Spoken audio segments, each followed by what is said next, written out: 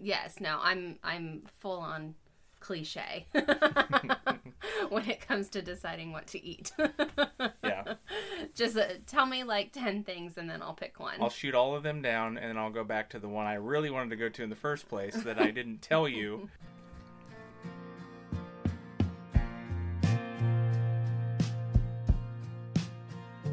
Society's family unit is in crisis as less and less people are making the commitment of a lifelong partnership together. It has been normalized, encouraged, and easier than ever to just throw in the towel when the going gets tough. With time at a premium, start by spending 20 minutes per week gaining thought-provoking inspiration towards a journey of self-improvement, ultimately improving your marriage, your family, your health, and your home. It has been said that if you set a boundary and someone throws a fit, that's proof that a boundary is necessary. So you've decided that you want to establish boundaries, but how do you communicate them? This discussion will focus on how we should communicate boundaries effectively. Many people can overlook this step in being assertive and confident in setting boundaries. There may not be a right way to do it, but there's definitely a wrong way to do it. Welcome to the second part of our 3-part series discussing boundaries. In our last episode, we went through 4 types of boundaries: personal, professional, family, and social. We talked about the danger in being too nice and what the repercussions may look like if you fail to establish boundaries. Today, we're going to dive into communicating boundaries. You may have boundaries in your head, but these boundaries need to be communicated. We will get into some examples and tips to illustrate some real-world application of communicating your boundaries. Have you ever heard the phrase that your lack of planning does not create a priority for me? Healthy boundaries are not something that you should have to apologize for or even explain, because it's about establishing respect and understanding what's acceptable and what isn't. Like it or not, there are rules of engagement. Communicating about boundaries creates clarity and confidence, and it removes assumptions and resentment. There isn't one way of doing any of this, but there's a wrong way. So when communicating boundaries, you can be too passive and just flat out not have boundaries. You can be passive aggressive, or you can be flat out aggressive and too rigid. Being too nice makes you a doormat. Because if you don't respect yourself enough to have limits or boundaries, why would someone else respect you? A good example is if you're someone who always is available to help everyone else, the unspoken message is that you don't have other priorities and you don't have a schedule. So this could happen in the form of a colleague or a supervisor that continues to lean on you over and over again. And they might do this unknowingly because you always drop everything else you're doing and stop to focus on them and take care of their needs. At my previous position, there was a kitchen. This particular location, it seemed like no one wanted to clean the kitchen. I was typically always the first person there. One thing that I kind of constantly ended up doing, I would do the dishes that would get left from lunch before, or if we had an event that stuff was brought in for or what have you, I just kind of ended up being the person that did the dishes. That's not what I was necessarily paid for. Yes, I like to help out, but I shouldn't be the only one. If you want to pay me my hourly rate for doing dishes, you know. Well, I think what you're talking about is the distinction between pitching in, doing your part, pulling your weight, and continuing to just go ahead and do things for other people. You go over a long period of time, it doesn't get noticed and appreciated. Oh, they noticed it and appreciated it. It's just no one else ever did it. Right, but that's what I'm saying is maybe they noticed it and thanked you, but they didn't exactly dive in to do their part either and take it from you. Yeah. There's definitely a distinction where you're not necessarily blaming them, but you're saying I didn't have any sort of boundary or anything there like, that hey I could guys, say, hey, I have how about we a little bit bigger pitch in? project that is going to require my time. But it's also on me because I literally could not sit at my desk knowing that there were dishes in the kitchen that needed to be done. It drive me absolutely. That's my OCD. Of course, it's partially my fault for not communicating. Hey guys, I know that there's a big pile of dishes in there and I do typically try and get those done, but I've got a huge project on my plate that I need to get done, and it's really driving me crazy. Can anybody else step in this time? I think what you're alluding to is being that people pleaser over and over, and you're partially in your neurotic OCD realm with the dishes, but things like that are a good example of, if you got to work early, wouldn't it be great to start on that project with some quiet and peace, not be distracted? You could have been further ahead and done some of this other stuff later in between once you get the big priorities done.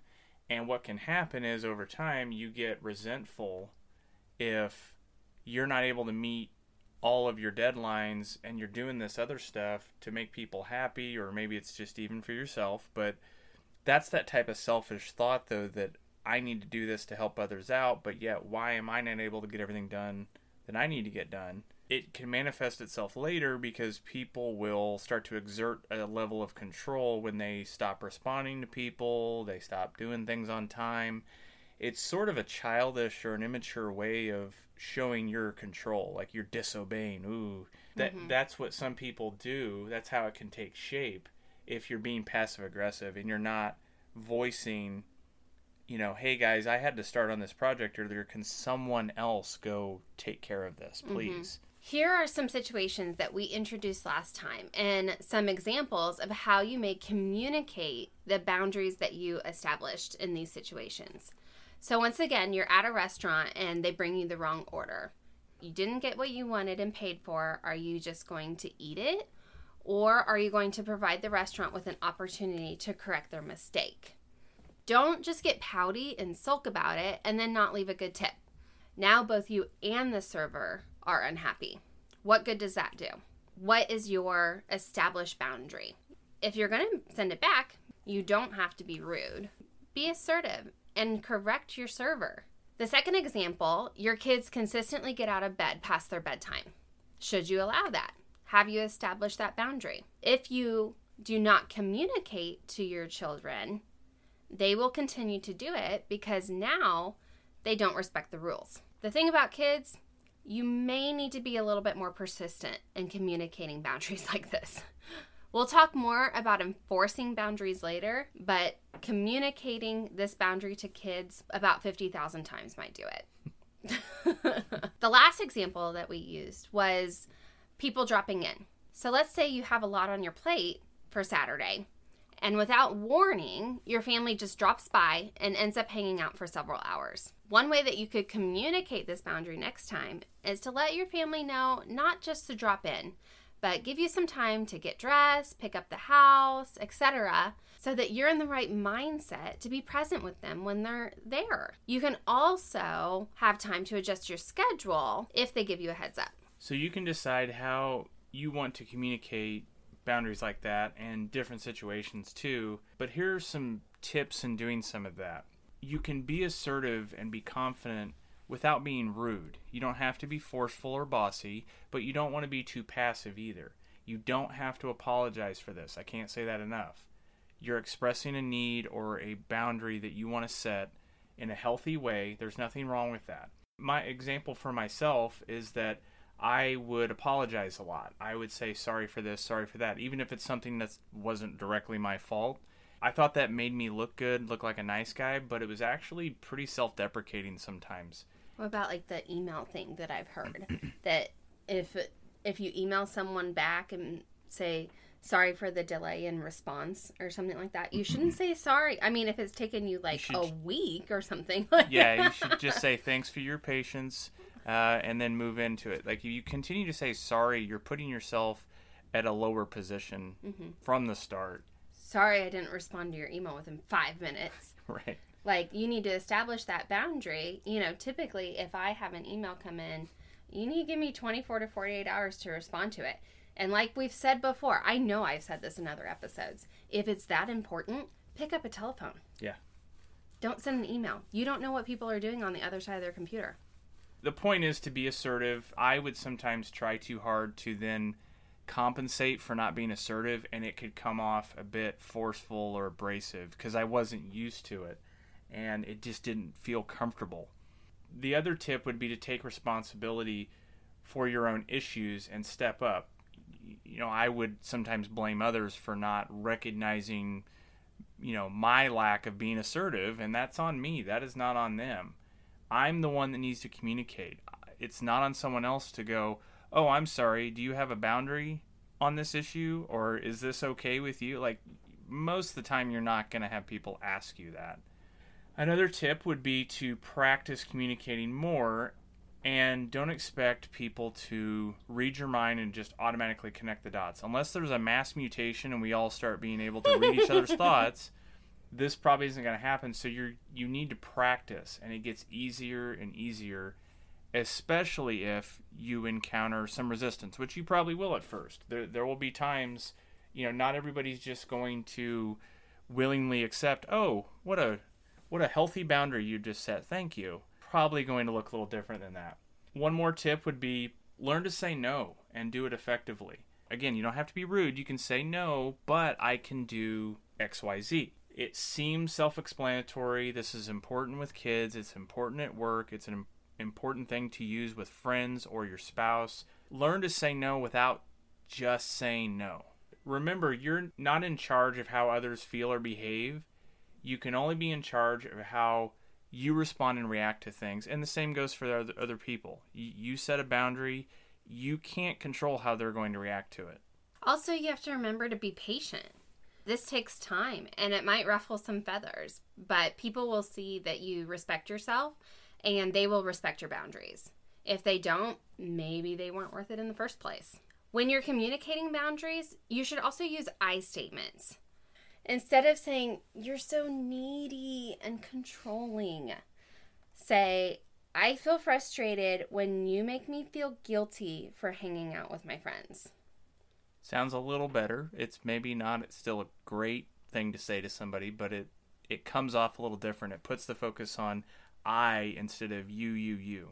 Or another example, you always humiliate me when we visit your parents. Instead say, I feel embarrassed when you insult me in front of your folks. And this is where tone of voice can come into play too. Because just because you say that doesn't make it automatically better. I'm playing to the tone of voice very well, aren't I? Yeah. And lastly, your demands are unreasonable. Say, I'd prefer that you give me at least 3 days notice before asking me to come in on the weekend. Sounds like you may not get what you want, but it does sound a lot better to communicate a boundary. An example that I would give is that I certainly had to learn how to set better boundaries, and it's definitely not easy all the time. If I'm doing things for Allie, sometimes I can give and give and give a little too much and then think, hey, why isn't she recognizing this? That's not up to her to recognize. I make myself weak in a way. I think that's maybe the way to say it. But if I don't know what I want, I also don't know how to get it. Then I get frustrated. I get resentful. It makes me hesitant to make a decision and to know what we should be doing. That can be frustrating, even as simple as trying to figure out what we're going to eat tonight. Oh my gosh. That's a big one for a lot of people. Let's throw the cliche in here, right here. Yes, no, I'm full on cliche when it comes to deciding what to eat. Yeah. Just tell me like 10 things and then I'll pick one. I'll shoot all of them down and then I'll go back to the one I really wanted to go to in the first place that I didn't tell you. I could have just said, this is what I want, but instead I go through the exercise. No, I want to hear where you want to go. Happens all the time. I'm done apologizing for it. You know it's coming. One thing that this brings up is the concept of covert contracts. What can tend to happen when you feel like you're giving, and someone isn't reciprocating is that you can start to have this unwritten rule in your head. You're expecting something in return for something else, but you never stated that. So when that's not being fulfilled, you build resentment, you build frustration. So you've written a contract in your head. Okay, I'll do this, but I'm going to expect this in return. But you never say that to the other person. That is not their fault. That is your fault. And in this case, in some of my examples, it was my fault. Kind of going back to the example that I started with in the beginning of this episode, I've been too quick to please people at work. I've sacrificed my time in my personal life beyond work hours, and that creates frustration. This can manifest itself in pouring all of my energy and focus into work and then having nothing left for my responsibilities at home. Then I'd go back to work and I'm not fully charged and focused to get things done because stuff at home didn't get done. Now my to-do list just keeps growing because I'm not checking things off. And this has not stopped since I have resigned from my position. And it could, if I'm not careful, it could almost get worse because my work is here at home. I'm not physically even leaving anymore to go do anything. Neither are you. Mm-hmm. We are both physically here at home. I'm lucky enough that my clients don't bother me all the time. They're very respectful of my time, actually, which is nice. But I'm not always so respectful of my time. There's always more that I could be working on. That's my, there's always more that I could be doing. But at the same time, I have to know when to turn it off or else my family is going to suffer. This is sort of that thing where you have to set that boundary. This isn't on other people. It's the trap that we fall into because now work and home are kind of at all in one now. There's no separation between them. There's no space physically. And so mentally you have to do it. And that can be a lot tougher. I think part of this too is also the energy component that you drain yourself. You're thinking about work a lot, or you're working on stuff when you probably shouldn't. Even if I'm not physically working, I'm thinking about work. Right. All the time. I constantly have ideas that come to my head all the time, and I have to write them down. I have to get them out, or I'm going to forget. Yeah. What are some of the benefits of communicating your boundaries, again, in this assertive way? It will certainly help you boost your confidence and make you much clearer about what you want. This is especially true with some consistency because others will know what your boundaries are, and I've communicated them, and if they respect me, they will adhere to them. I have to know what I want first. The people that we typically look up to and admire or respect the most are usually those people that know what they want and they know how to communicate it in a healthy way. It might surprise you that you will get what you want more often, and you'll be less stressed and ultimately more productive. And now that we've talked about communicating boundaries, what do you do when someone breaks those boundaries? This can be really tough. But join us in our next episode as we tackle the last part of our boundary series, Enforcing Boundaries. In the last episode, we challenged you to figure out what boundaries you wanted to set. Now that you have that set, how will you communicate it? Who will you communicate it to? It sounds a bit silly, but you can start with something small and plan how you communicate your boundaries. In this week's Call to Order, try to be specific. Remember why you want to set that boundary and stay focused on the outcomes. If you're ready for your marriage and family dynamic to thrive and not just survive, all it takes is 20 minutes or less joining us each week. It begins with a journey of self-improvement while you sit in the carpool lane, commute to work, squeeze in a workout, or get halfway through folding that laundry pile.